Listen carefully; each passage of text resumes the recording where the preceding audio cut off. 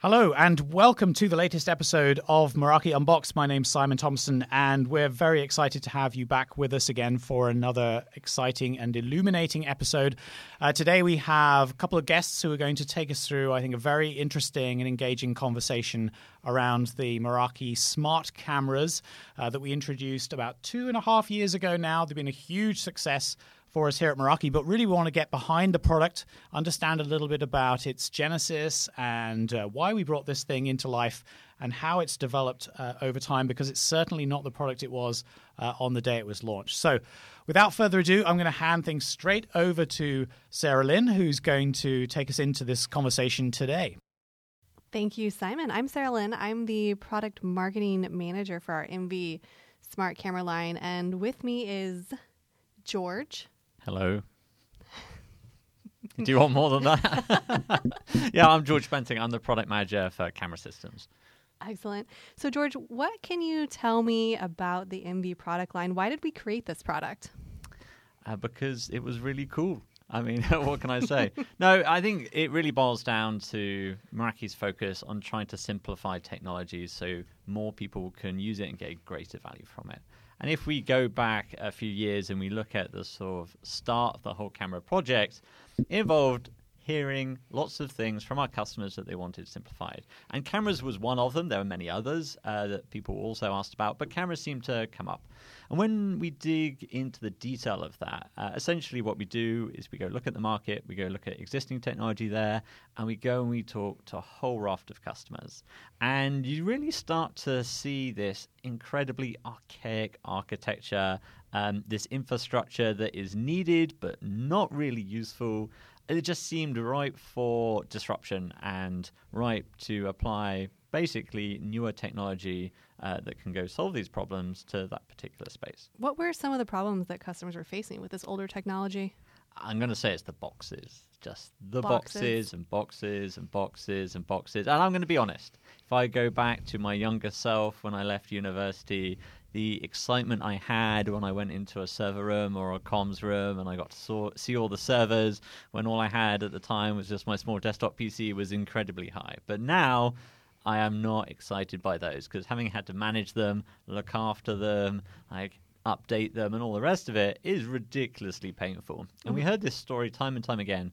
And in the sort of physical security space around cameras, you've got these two major ones, the NVR, the network video recorder, and the VMS, the video management system. And then if you're really unlucky, you have a DVR, which is a digital video recorder, which is a whole host of other terrible things that I may go into a little later on. But essentially, you need somewhere to put your video. These are where you put your video, and they are just so painful to manage. They are storage servers. They always have issues. Power supplies fail, hard disks fail, RAID arrays fail, no one knows what's going on. The IT team has sort of thrown this terrible infrastructure to look after, which has been chosen by some physical security people. It's just generally no good. We interviewed, I don't know, tens, hundreds of people, and not a single person had anything good to say about having these boxes. Were they at least good-looking boxes? I don't know. I mean, some people can't even go see them. Yeah. I think the interesting thing is people accept the reality of there being a very high degree of unavailability of these components.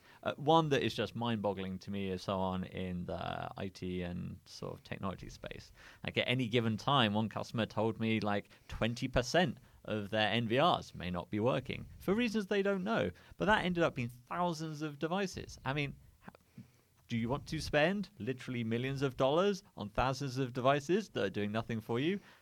I don't. They don't. But this is just the world they had to live with. Yeah, and I think when if that's the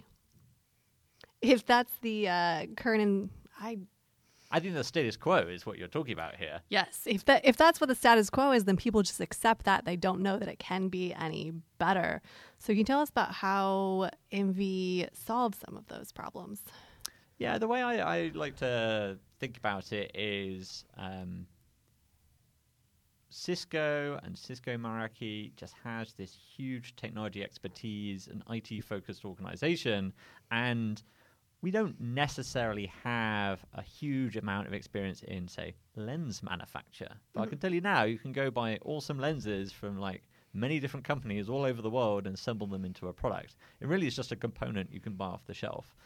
But the things that we're good at are things that are not so easily commoditized or components you can just pick off the shelf. And they're things like our incredible, highly scaled global cloud system, our engineering expertise on distributed computing, and a real focus on the user experience being a primary thing of value, not some afterthought. You throw a company you want to contract to just make sure they got some sliders to adjust stuff. These are things that could genuinely go and address the balance of technology debt in this space. And one of the ways that I feel the team and I really wanted to sort of set a vision for something different was when I joined, we had an incredibly small team of engineers. I think team is almost like a generous word considering how many people were working on the project at the very start. But I inherited this one piece of documentation, and the thing that stands out to me on that was there was just a picture of a unicorn on the first page, and it said, "We're building a," and then there was a picture of a unicorn. I was like, wow. I've never seen such a ridiculous document to kickstart a complete product line project before. But it was interesting because it set this this sort of unwritten goal of something unique, something pretty magical, like a great experience. And because we live in the Bay Area and we are in the world of unicorn IPOs, this idea of a very commercially successful product as well. And so I guess it all started with the unicorn.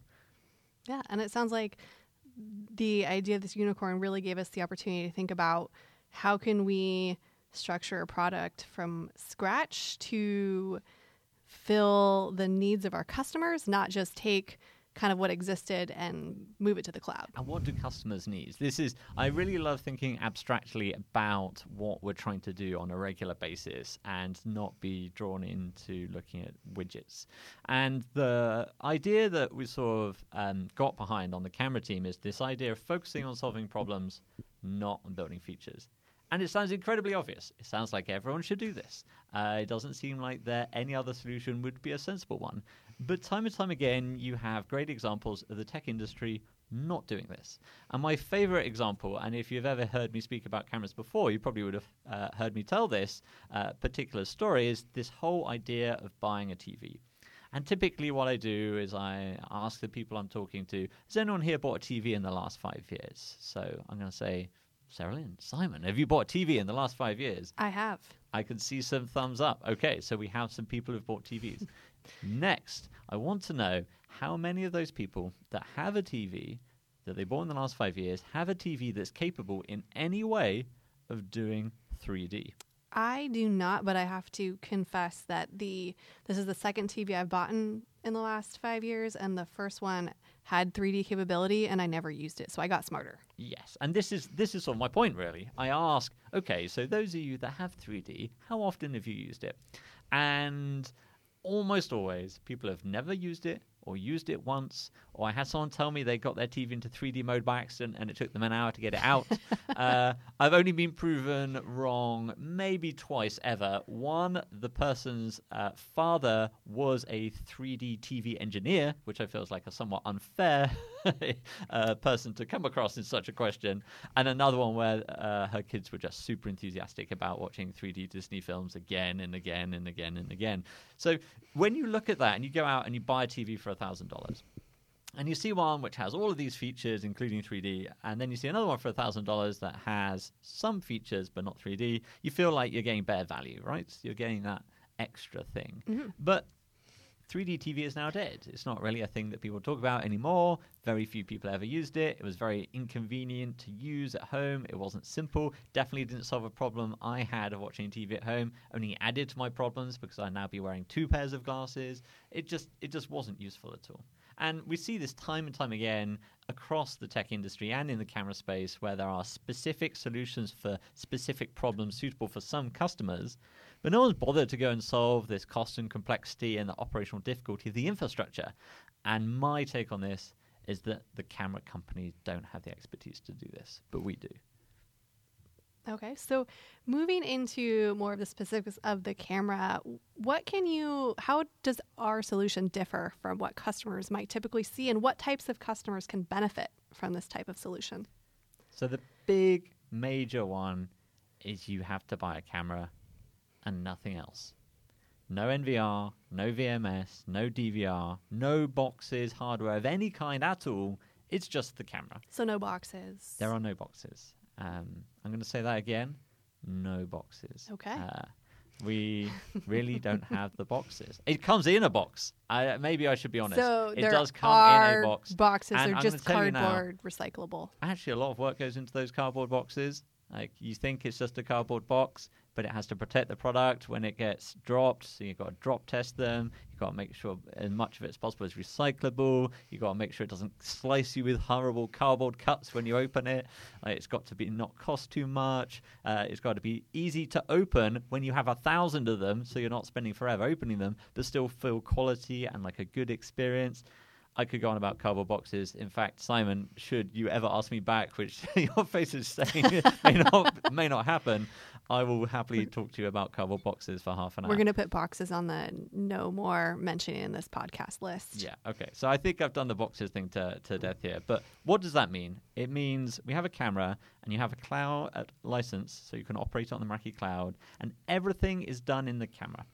So what that means is where your video is going to be in the camera. We have a very high level of solid-state storage integrated into each and every camera. It's not a memory card you have to go poke in.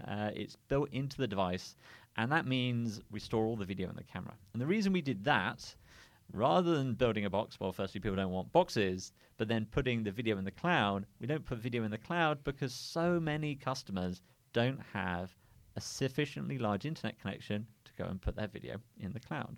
And the Meraki camera is suitable for like pretty much anyone that wants a security camera, or maybe even a camera that does more than security. And we're going to be talking about smart cameras, I hope.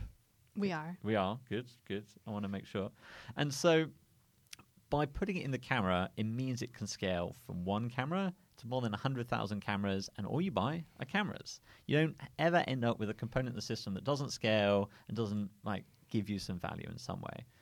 And the reason we're able to do this is thanks to the mobile phone industry. The revolution in both storage and computing power in low power small phones is incredible.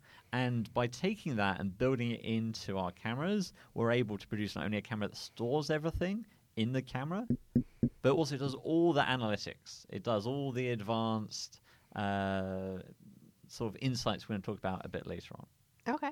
So I've heard that we've had some kind of recent announcements around the camera, some new hardware and some new software functionality. Tell us about that. I mean, I feel like we haven't even talked about the stuff we did 3 years ago, which is still exciting and still interesting, and I could talk about for way longer than we have on this podcast. So maybe we should do that another time. But in terms of the most recent updates, the sort of really big ones are a couple of weeks ago we launched the MV32.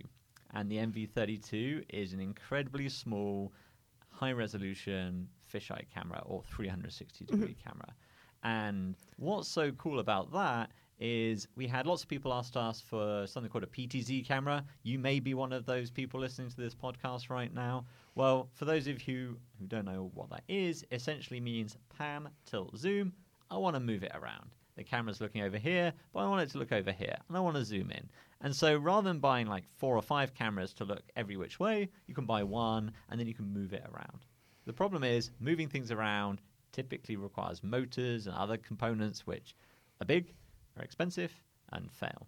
And so using, again, this newer generation of technology, we've taken this high-resolution sensor, stuck it in a fisheye camera, so that's one that sees everything, and then we're able to de-warp that. And all that means is, instead of it looking like you've got fish goggles on... Hang on, sorry. We don't have fish goggles. Imagine you're a fish and what the world may look like. Maybe it'll look like this. But basically, it flattens that all out into an image that's more like easily understood by you and I, and you can move around inside it. And you can like look around, you can look over there and over here, and the camera's recording everything all of the time, which is pretty incredible. And if that isn't enough, you can do it with a VR headset. Okay, and so just to be clear, with this, we can move it around so we can look at different things. but when we're looking over to my left, it's still recording to the right, right? Yeah, we're not actually moving anything in the camera. The camera is completely static. All the parts in the camera are static. It's just we are changing our digital view of what we're seeing by moving around with our mouse, tilting our phones, or moving our VR headset. So that's actually better than a PTZ camera, because if I'm looking over to my left, then I'm missing everything else. Absolutely. Okay. And what's so cool is you can watch something and be like, what happened over there? Well, that happens. So you rewind and you watch exactly the same thing again from a different angle. It is very Minority Report-esque. Use this power wisely. Yes, very much so. It's rather addictive. Yeah.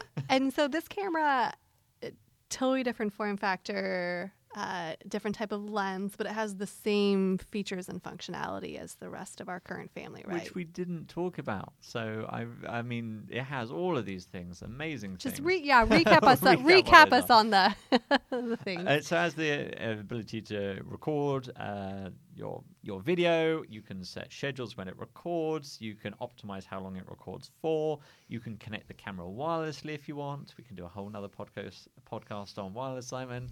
I'm getting some evil glances now. Maybe I'm teeing up a little too much future content. But it allows you to do so much with just the device itself. If you're on motion alerts, you can get an alert. If someone walks through the door, you can do that. Stuff like that. That sounds pretty cool. So one of the other things that we just announced as well that I think is pretty exciting is this idea of motion recap. Now, I have heard you talk about it, and you've said that it really does change the way that customers will interact with video. Can you tell us a little bit more about that? Okay, so this is where I'm going to go super abstract again. Why do customers want cameras? This is like a thing that I think about so regularly. Why do customers want cameras? And in fact, it's a thought exercise I play with our new hires who are always up for playing games during our training sessions, which is, why do they have it? And they come up with all these ideas. And then what I ask them to do is think about abstractly, what do all of those things have in common? Because they've said security and safety and insurance and all sorts of other stuff. And for me, the thing that they all have in common is this idea of information. I, as the person looking at the video, after some form of information. And almost always today, that's for a security-related task, because that's what the technology is being deployed for, and that's all it's relatively convenient to use it for. For all other purposes, it becomes horribly inconvenient. But when you make it very simple to use, and you're able to go access video and the video you want very quickly, then the information can be other things. I think one of the great examples of this is a restaurant chain I was told about who were putting cameras into their kitchens, and that's because there are no servers needed, so they can just put one camera in, and they can remotely access it securely without a VPN through the Meraki dashboard. And then the head chef watches all the kitchens. And the reason for this is to make sure new recipes from the corporate office are being sort of carried out and prepared correctly for like quality control and assurance across their retail sort of restaurant chain. This is not a security use case at all, but it's this really interesting idea that the information is what's useful. So why are people after information? They want answers. Oh, no, they have a question. Oh. Which we could give them an answer to. So you're almost there. You I skipped ahead. You sort of ruined my surprise, but never mind. What if we take that to like a really far gone conclusion? Let's make a video camera where we aim to never show you video. Does that sound like a good idea? I think it sounds like a crazy idea. It's a really intriguing concept because then you're trying to get people the answer to their question more efficiently. Video is incredibly rich data, but it's very, very inefficient. Watching it takes a ton of time. And should you have watched the Meraki YouTube channel sometime in the last 7 years, you'll probably find some very old content of me on there. I edited some of those, and I can tell you now that like for every 1 or 2 minutes of video, it could easily take a few hours. So it's really, really time consuming. So if we take this idea of never showing someone video, how do we get you the answer to your question? We end up with essentially what motion recap is.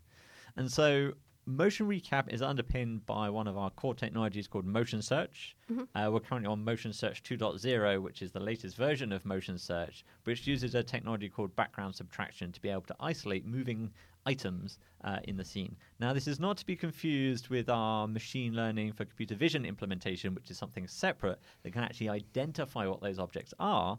This just looks at things that are changing, but it's very precise. It's not based on like pixels moving. It's based on like our understanding of background and foreground. And it can cut these items out of the background. And that could be a cat walking along. It could be a car driving by. It could be a employee stealing a highly valued gnome from our coffee bar. I didn't do it. I have evidence to prove otherwise. Essentially, it takes all of these pieces of the changing video and it cuts out all the differences, and then it assembles those in a time series order in one image, in one frame. And so now when you search for something, you can go search, and it brings back all these thumbnails of the event as a motion recap. And it's a 30-second piece of video summarized in one image that takes a third of a second to watch. And they're so cool to look at. That's the first thing. But the second thing is, I stopped watching video. Like, it's just so useful. In fact, it's more useful than video quite often because it gives you all context simultaneously. With video, you play, you rewind, you fast forward, you pause, you rewind, you play, etc., etc., etc. But the motion recap shows you all points of time at the same time in just one image. And it's incredible. And when the engineer working on this was sort of designing it and talking about it, everyone was like, that's really cool and looks nice, but so what? But the moment you start using it, you realize how fundamentally different this is as a way of interacting with video. And just amazingly, this is all in camera with no servers. We don't do any of the processing of the video in the cloud. And it's done with no extra cost. It's just part of the Meraki software license for your camera. And so everyone that has a NV12, 22, 72, or 32 today will get this technology as well in the process of receiving this technology at no additional cost. And it's pretty incredible to see how people save time and discover new things using this. I can agree with George. It's a little hard to describe visual things on a podcast. That's why I think the camera podcast is a little challenging to do. There was a lot of hand waving this end, but yes, which you can't see. There really was. We do encourage you to check out more information on our website or our blog about that. But we've mentioned this a few times now, the idea of analytics and sensor and machine learning. And I personally think this is one of the most exciting areas for cameras right now and actually for technology right now. So can you talk more about what the NV Smart Camera line is doing in that arena? Yeah, so if we think about the camera as a source of information, then what does it represent at that point? And if it's a source of information or something that can quantify the physical world, it is a sensor.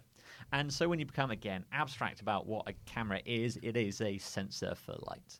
And so if we can keep thinking about it as this way of gathering information, the camera becomes essentially a sensor for the enterprise, not just a tool for security. This is where we get into the really interesting area of, I know Simon told me not to say it, but I'm going to say it, MLCV.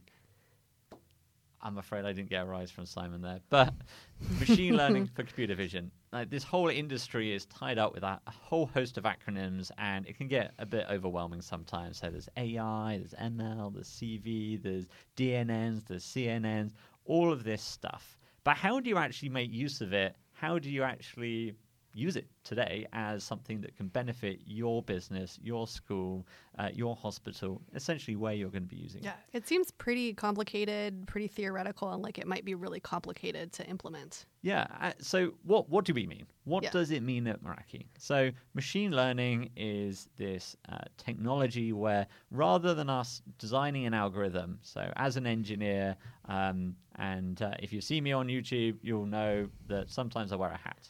Or you see me in real life, sometimes wear a hat. So I write an algorithm that defines the properties of a hat, like the crown and the brim and the type of materials it can be used at. And I create all of this myself as an engineer. And this looks at the properties in the images to detect a hat. and it detects hats pretty well. Until one day I wear an outrageous hat that no one has seen before, and the algorithm fails, and someone will have to go fix it again. Now, with machine learning, rather than like a human creating all the parameters that represent a hat, they create an algorithm which is able to learn the properties of the hat, like the crown and the brim and the materials and the colors, all the other properties that a hat could have, and this can take the form of many different types of machine learning algorithms. And sort of like one of the very common ones you're going to come across for computer vision, so that's what that CV piece stands for, is something like deep neural networks. And so these neural networks are able to categorize the properties of my hat by watching thousands or tens of thousands or hundreds of thousands of images of the particular thing they're trying to be trained on. So what you do is you train them, and they get better at detecting those. And so that type of technology really allows for new types of inference. And so that's another word you'll come across in this sort of grammar, I guess, of this type of technology, is inference, what it can detect in the image. And so let's sort of loop this all together and go into what this means at Meraki. It means we have the capability on the camera to detect people. And that's using machine learning for computer vision, which means that it's getting better over time as we train it on more images. And it allows the camera to detect people in real time, all in the camera at the edge with no servers, in a whole host of different conditions, because it's seen so many images of people in different conditions. And I can detest... I can detest. I hope there's no detesting. I can attest to this. No, I was going to comment about your hats, and it may have been subliminal. I do like your hats, though. I can attest to this because it has been able to recognize George in a variety of different hats as well.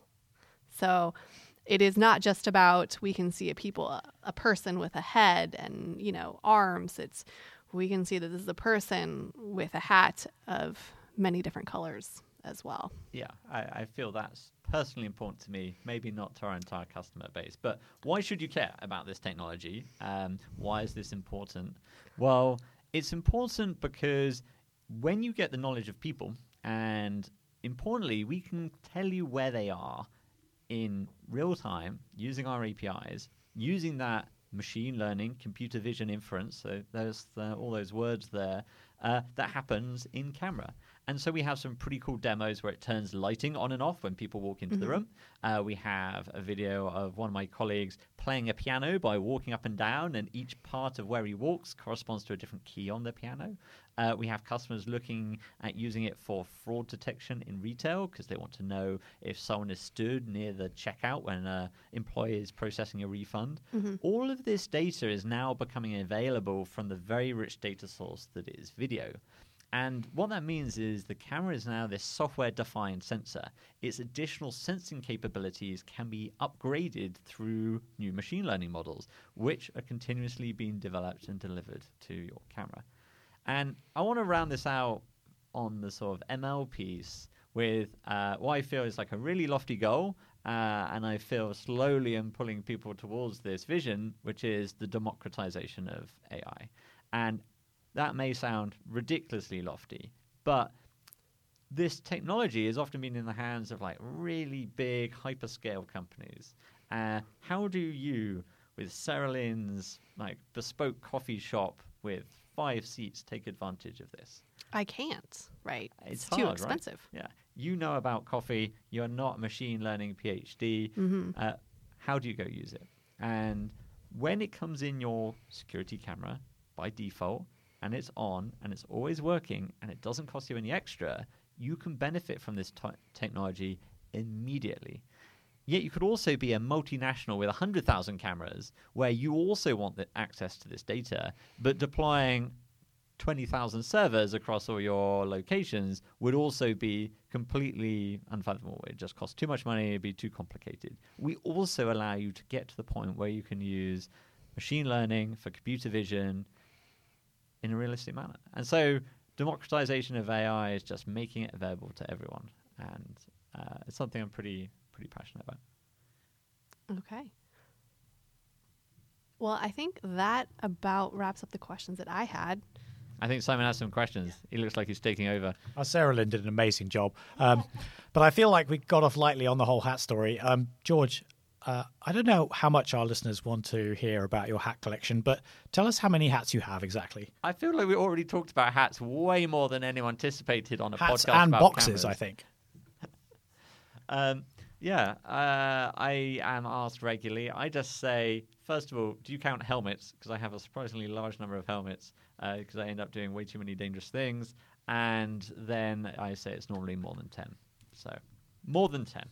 And what is the hat that you're wearing today? Just describe that for our listeners. It is a straw pork pie or American Panama hat.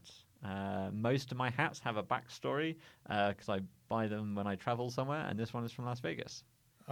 Vegas? Okay. This is a Las Vegas hat, yeah. All right. Well, I have a feeling that we could actually do an entire podcast series on George's hats. I prefer to talk about cameras, but if that's what the audience demands, then we'll do Let's it see on what the hats. feedback says. Let us know, listeners, what you would like to hear more about, the cameras or the hats or both. Because George has so many stories about the camera, loves talking about it all day. And I think, as he indicated in there, we could easily get into some more detail on just one or two of these features and spend more time on those. And we'd certainly love to do that. Your feedback is what's going to drive this thing. So do let me know what you think and what you'd like to hear about next. What I'm going to do now is just wrap things up, I think. So I want to thank Sarah Lynn and George very much for coming along and joining us on the podcast today. I hope you found it an interesting and engaging session. There's certainly quite a bit of information in there. Definitely worth a rewind and another listen if you want to hear anything more about any of it. Let me know. And you can reach out to me online. I'm on Twitter at Meraki Simon. And so that would definitely be a good way to reach me directly. Otherwise, if you head on to the community at community.meraki.com, that's where all the conversation goes on about all things Meraki. So do come along there as well. Now, just a quick reminder about the Meraki Unboxed podcast. We're trying to sort of alternate between slightly more tech heavy like we've had today and also a little bit more about what Meraki is about as a company and an organization. So that's our plan as we move forward. And we'd love to hear your feedback on what you'd like to hear from us. So please do let me know what that is. And as I said, that will help to shape us going forward. So from the three of us who are in the room today, George, thanks for coming in. Thank you very much for having me. Sarah Lynn, amazing interviewing skills. Thank you. Thank you, Simon. All right, we're going to wrap this. Thanks a lot, and we'll see you again in a couple of weeks.